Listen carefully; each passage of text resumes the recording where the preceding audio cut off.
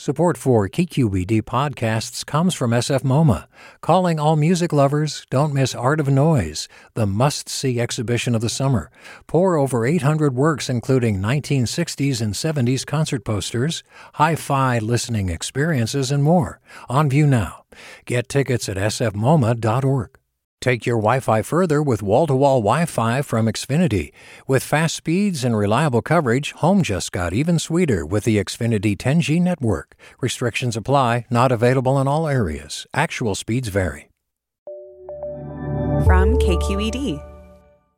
I'm Bianca Taylor, in for Sasha Khokha. Today, we're bringing you one of our favorite stories from Sasha and special co-host Marisa Lagos. It originally aired in 2022. You've probably heard of Bobby Seale and the Black Panthers. And if Black Panther Party want to learn political candidates and hold up their signs and keep guns in their home to defend themselves from racist pig cops who shoot up windows and murder black people in the black community, then let black people... Or Mario Savio and the free speech movement. We're asking that there be no restrictions on the content of speech, save those provided by the courts. And that's an enormous amount of freedom. But what about Kartar Singh Sarabha and the Ghadar Movement?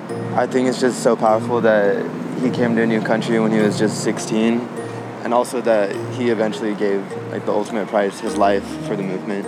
Or Kala Bagai and the fight against redlining. It's emotional when you're walking on the street and you see somebody like her. She didn't get to make a home for herself here. We have to find a way to acknowledge that. So this sort of reconciliation with our darker history, with our more difficult history. Today on the California Report magazine, we're going to dive deep into some early California activist history you probably haven't heard about. The hidden history of early South Asian activism in our state. How Indian, Pakistani, Bangladeshi, and other South Asian or Desi immigrants and their children laid the groundwork for social movements that still resonate today here in California. It's history that's really personal to me, and history I'm still learning about, even as a reporter who's covered my own South Asian community for a long time. I'm Sasha Khokha, and today I'm teaming up with my colleague, KQED politics correspondent Marisa Lagos. Hey, Marisa. Hey, Sasha. You know, we have been on this journey digging into stories about race, identity, and history here in California. And we started thinking about this back when Kamala Harris was first elected vice president. People were making a pilgrimage to the yellow building she grew up in Berkeley, even having dance parties in front of it. But one woman was intrigued by another place that has a connection with Kamala Harris's childhood here in Berkeley. The street corner where there's this really well-known picture of Shamla Harris standing with the two kids, with Kamala and her sister, that became the place that I wanted to find. Community historian Barnali Ghosh is holding a picture you've probably seen.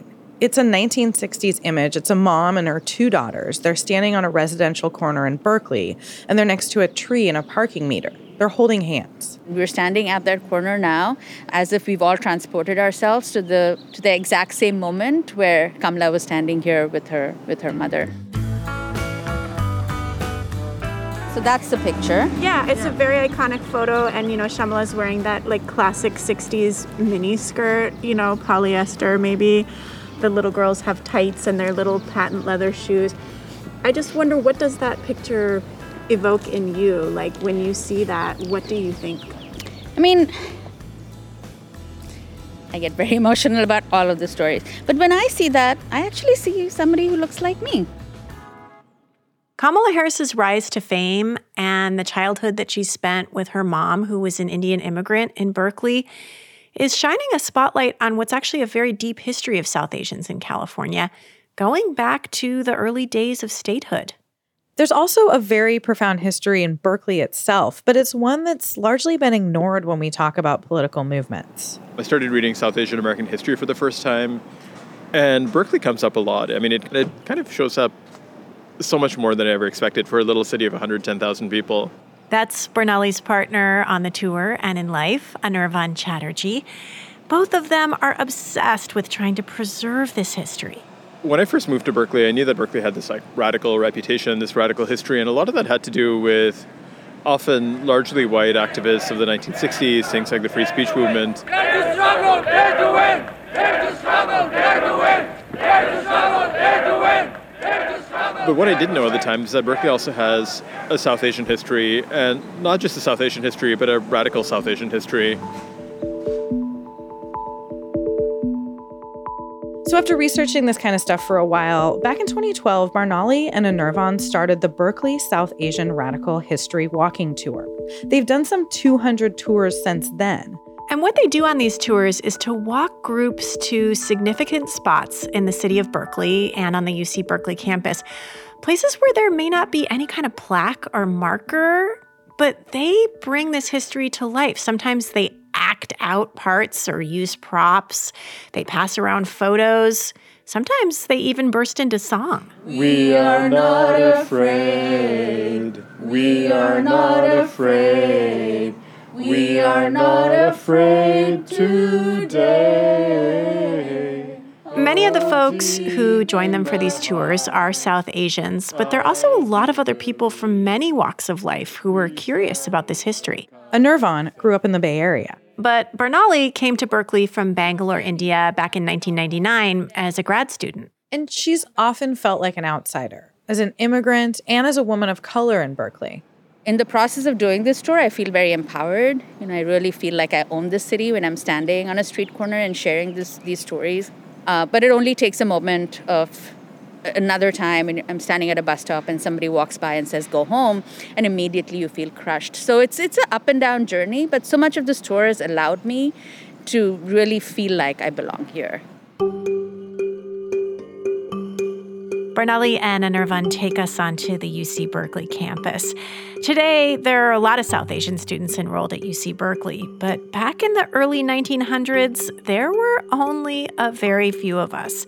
And most Americans knew nothing about places like India back then. So we're standing outside of a gym and a basketball arena. But back in the early 1900s, this was the site of a lecture hall.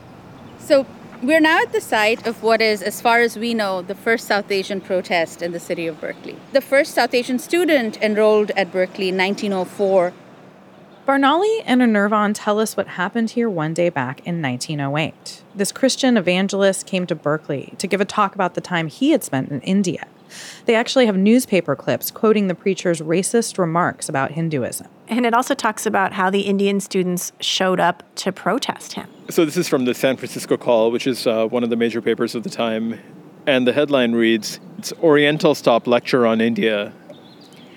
16 Hindu students at the University of California asserted the right of free speech so strenuously last night at a YMCA meeting." And their protest was successful. The event was shut down. This was 50 years before the free speech movement. But you will never hear the story being included in the narrative or included in the radical legacy of Berkeley. As far as I know, this was the first South Asian protest in the city of Berkeley. And from 1908, we have never remained silent. This small protest actually planted the seed for a movement, headquartered in San Francisco, that helped India win independence from Britain. It was called the Ghadar Party. By the early 1900s, there were about 2,000 Indians living along the Pacific coast. And like many immigrants of the time, they actually helped build California. They did things like lay tracks for the Western Pacific Railroad. They worked on farms. They worked in lumber mills. And they also encountered incredible xenophobia and racist attacks. There were white mobs in both Oregon and California that went after Indian immigrants, calling them the Hindu invasion or the tide of turbans. Barnali and Anirvan tell us at our next stop how, in the midst of that hate, one idealistic teenager living in Berkeley stepped forward to try to organize the community. So I need to hear from you that you're really interested in hearing the story. So I'm going to have you say the name of the person whose story we're going to hear after me. And the name of that person is Kartar Singh Sarabha. So let's hear it. Kartar Singh Sarabha! Kartar Singh Sarabha! Kartar Singh Sarabha! Prepare yourselves to become great patriots and wonderful warriors. This is Anirvan. He's put on a jacket to act out the part of Kartar Singh Sarabha, while Bernali holds up this grainy, laminated black and white photo. It's one of the only known images of the teenage activist. In 1912, over 100 years ago, 16-year-old Kartar Singh Sarabha came to Berkeley, learned about injustice, and decided to do something about it. He took on the most powerful force in the world, the British Empire. What India needs today are warriors. Warriors of freedom. Better death in that noble cause than living as slaves of the British Empire. So over 100 years ago, Desi revolutionaries were plotting to overthrow the empire, almost exactly where we stand. Kartar Singh Sarabha started an anti-British newspaper for Indian immigrants. He even memorized the names of hundreds of subscribers so no one could track them down. He left the Bay Area in 1914 to help launch an armed uprising in India the next year. But he was betrayed by a spy loyal to the British, and he was arrested and tried with hundreds of others for conspiracy. And so Kartar Singh Sarabha, who was still a teenager, was sentenced to death. He didn't win, but he, along with other members of the Ghadar party, set the stage for the breakup of the empire. This is our legacy. Kartar Singh Sarabha inspires me to dream big. If he could take on empire, then I know I can take on climate change or economic injustice.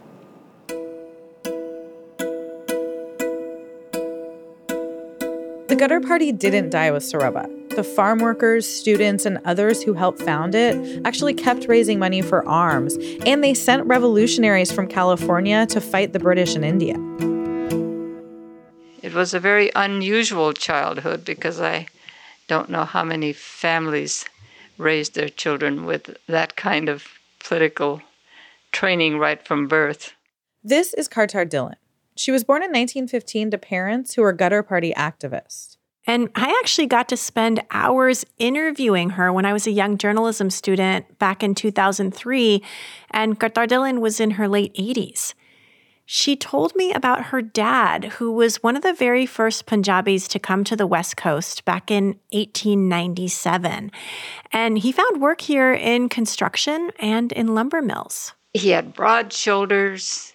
He always had a turban and a beard. He was such a relaxed, wonderful, happy kind of man. Probably the most important thing was that he wanted us to be educated so that we would have the tools that we would need to go back to India and fight for India's freedom. It was how good soldiers would we be in the army fighting against the British. Kartar, or Kar, as her family and friends called her, lived in the Bay Area for a lot of her life. She was a machinist during World War II. She died in 2008, but she was an activist all her life for so many causes. I think in the back of my head, I imagine this like radical Punjabi Rosie the Riveter figure. There's so many different ways where she showed up all through the 20th century. She illustrates this direct line from those Indian freedom fighters in the early 20th century to activism happening today. Protest of wars, support for farm workers, broader fights for workers' rights. It doesn't matter to me what religion or what nationality somebody is. If they are workers, they mean something to me. And either they're workers or they're exploiters. Anirvan tells us Kartar Dillon was also one of the few Indian American activists to stand up for the Black Panthers in the 1960s and 70s. The Panthers put out this call for community support, and there's Kartar Dillon and many, many others putting their bodies online with the Oakland Police Department ahead of them and the Panthers behind them. And when I think about that image, I really think about the way that Ghadar legacy kind of flows through, not just literally through the blood, but throughout the 20th century. Shattuck. Walk sign is on to cross. Shattuck. Shattuck. Next stop on the Berkeley South Asian Radical History Walking Tour, busy downtown Berkeley near the UC campus, where there's a lot of construction going on. Anirvan and Bernali point to shiny new street signs that say Kala Bagai Way. So, we're standing at this corner where you can see the street sign and you can see these beautiful Kala Bagai Way banners. I think our histories also deserve to be normalized through boring things like a street sign. Like, we deserve that too. If you look up, you can see these banners hanging vertically from light poles. They're old-fashioned, color-tinted photos of a woman with a nose ring and a beautiful smile. And she kind of looks like my grandma. And we really wanted the banners to be, you can see they're like this bright pink color. They're pink and green. We wanted them to be vibrant. We wanted them to be femme. It's emotional when you're walking on the street and you see somebody like her. She's probably my age, actually, in this picture. But looking very desi, smiling down at you. After a long campaign, this street has been renamed after Kala Bagai, who was one of the first South Asian or Desi women to immigrate to California with her husband Vaishno back in 1915. She left behind a pretty comfortable life, for one that was rocked by hardship and tragedy here in Berkeley. In 1982, there's this hour, 2-hour long recording of her that her family members did. And this is an interview that was done when she was in her 80s. She's our grandmother. We love her very much. Today is the 26th of November, 1982. In the recording, you can hear Kala Bagai telling her story to her grandson. She's got this deep, resonant voice. And then he bought a house. We bought a house in Berkeley. So they got a house here, and Kala and Vaishno and their 3 kids arrived with all of their stuff to move into this house, only to be locked out by their white neighbors, like physically blocked from entering this house. They wouldn't let us in because we were from India. At which point, Kala told Vaishno that she did not want to live here. She did not want to live in this house or this neighborhood because she was afraid for her children. I don't want to live in this neighborhood. I don't want to live in this house because they might hurt my children, and I don't want it. And that kind of just made a hook in me, and it sort of stayed in me. So when this opportunity came up, all these years later, I was like, it has to be her. It has to be her. She didn't get to make a home for herself here. We have to find a way for the city of Berkeley to acknowledge that. And we have to find a way to make the street renaming not just a matter of pride for everybody, but also the sort of reconciliation with our darker history, with our more difficult history. Certainly up till now, there were more streets in Berkeley named after horses than after Asian Americans, even though this is roughly a 20% Asian American city. Usually streets are named for old white men who are famous. But it was important for Anirvan and Barnali that the street be named for someone who wasn't a household name, but was a grandmother and a mother who just wanted to make a home for her family and who looks like a lot of the people who live in Berkeley today. I just wanted to say thank you. This is actually a gesture about all immigrants. Kala's grandson, Robin Bagai, spoke at a virtual ribbon cutting for the new street signs last year. There are tens of thousands of other South Asians who have suffered the same kind of exclusion, the same kind of discrimination. Let this be a gesture of inclusion for all of them, for all of us.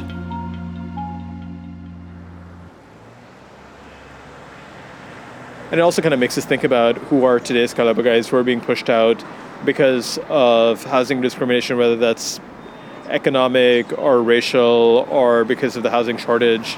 My grandmother, who was white, she used to pose as the white half of an interracial couple to go and bust people after the fair housing rights was, so you would go and she would pose with a black man and say, we want to buy this house, and then they would say no. Some things we just know. Nobody has to tell us. We may not know all of the history, but we just know that if you're trying to win in a housing market, you don't take the brown person with you.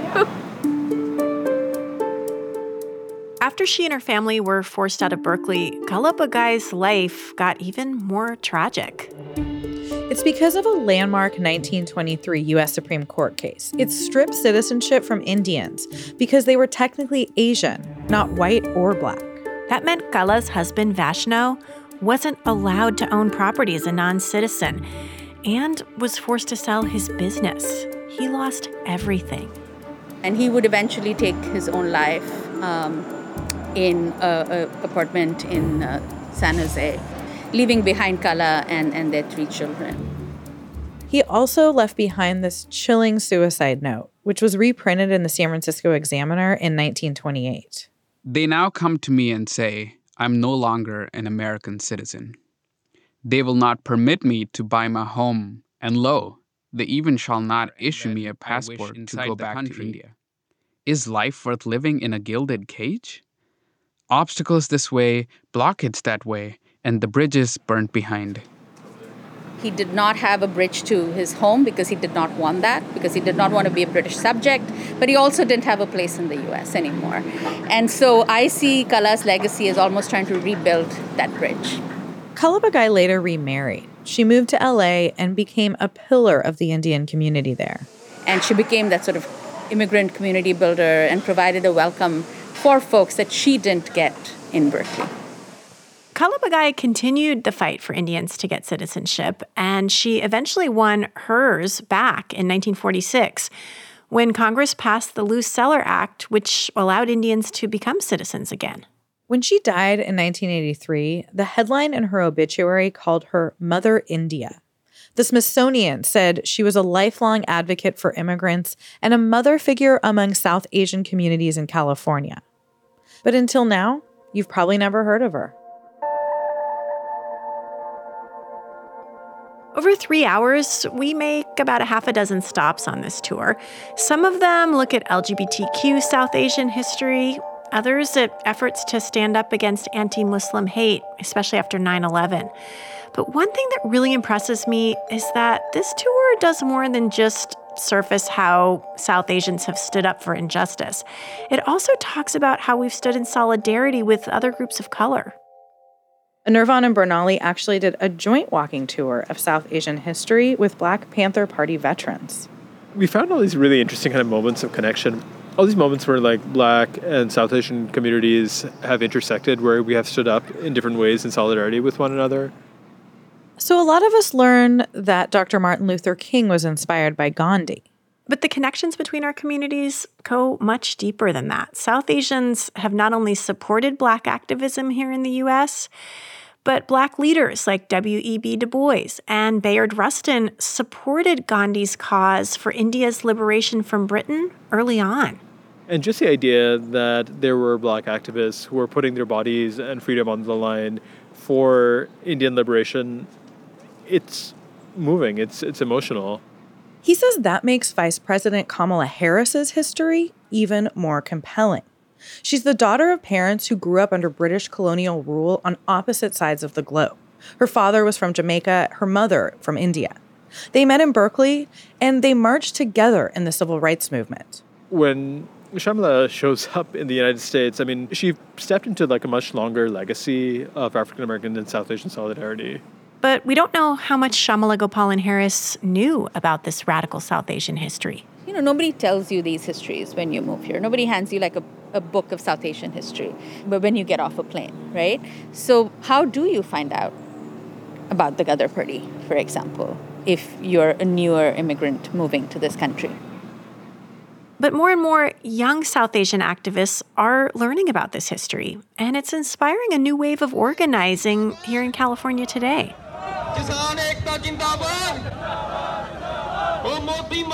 Like the young people who helped propel a protest of about 10,000 Sikhs back in December 2020. Their caravan from all over the state slowed down traffic on the Bay Bridge as they headed to the Indian consulate in San Francisco. Sikhs of today are not the Sikhs of 100 years ago.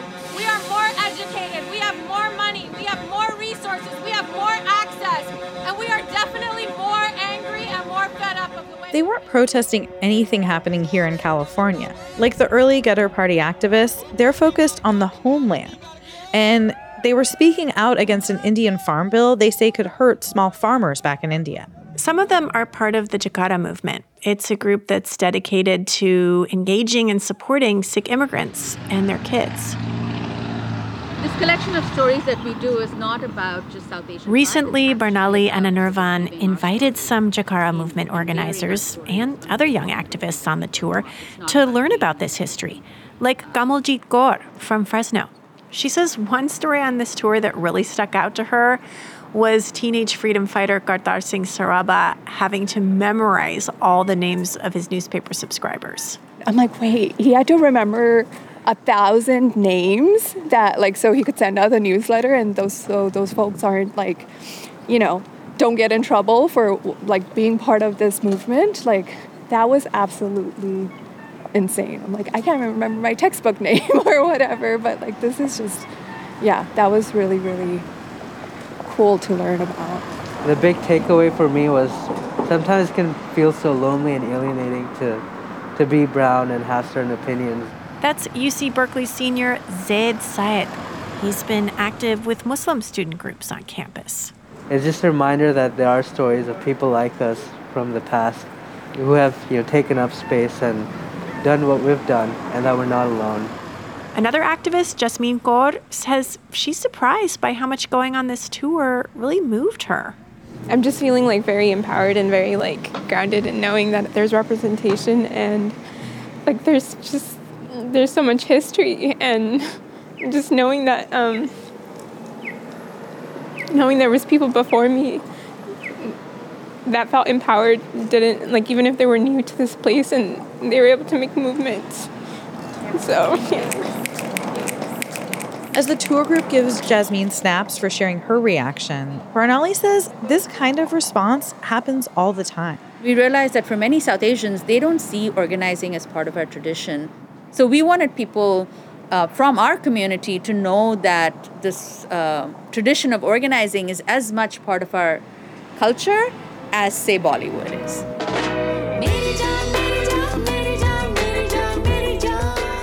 Barnali Ghosh and Anirvan Chatterjee with their Berkeley South Asian Radical History Walking Tour. They're starting to bring this tour back more regularly, depending on COVID spikes, of course, and they're investing in creating new histories, donating all the proceeds from the tours to Bay Area Solidarity Summer. It's a mentorship program for young South Asian activists.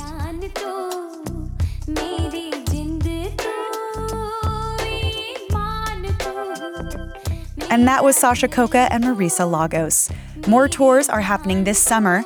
We have a link at kqed.org/California Report Magazine. And that's the California Report Magazine, a production of KQED in San Francisco. Our team includes Katrina Schwartz, Victoria Mauleon, Susie Racho, Brendan Willard, and Amanda Font. Special thanks this week to Shea Chef Gandhi and to Bongo Sidibe for his original song, Meri Jaan. And to Sameep Malik of the South Asian American Digital Archive, and Kartar Dillon and Kala Bagai's grandchildren, Rani Bagai and Erica Sarat Anderson, for sharing their family archives with us. I'm Bianca Taylor. This is the California Report Magazine. Your state, your stories.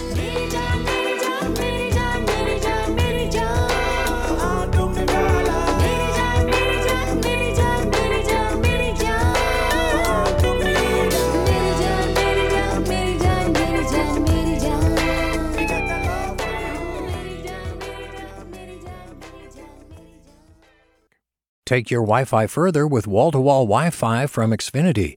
With fast speeds and reliable coverage, home just got even sweeter with the Xfinity 10G network. Restrictions apply, not available in all areas. Actual speeds vary. Hey, KQED listeners. I'm Right Nowish podcast host, Pendarvis Harshaw. Dropping a line to invite you to a summer evening of live contemporary jazz at the KQED headquarters in San Francisco. Thursday, June 20th at 7 p.m. We've got a stacked lineup of dope musicians, including vocalist Jamie Z, saxophonist Lydia Rodriguez, and harpist Destiny Muhammad. And Newsflash is the closing event for our podcast. We've had a great run, so help us celebrate the end of this chapter. Get tickets to Liner Notes Live at kqed.org/events.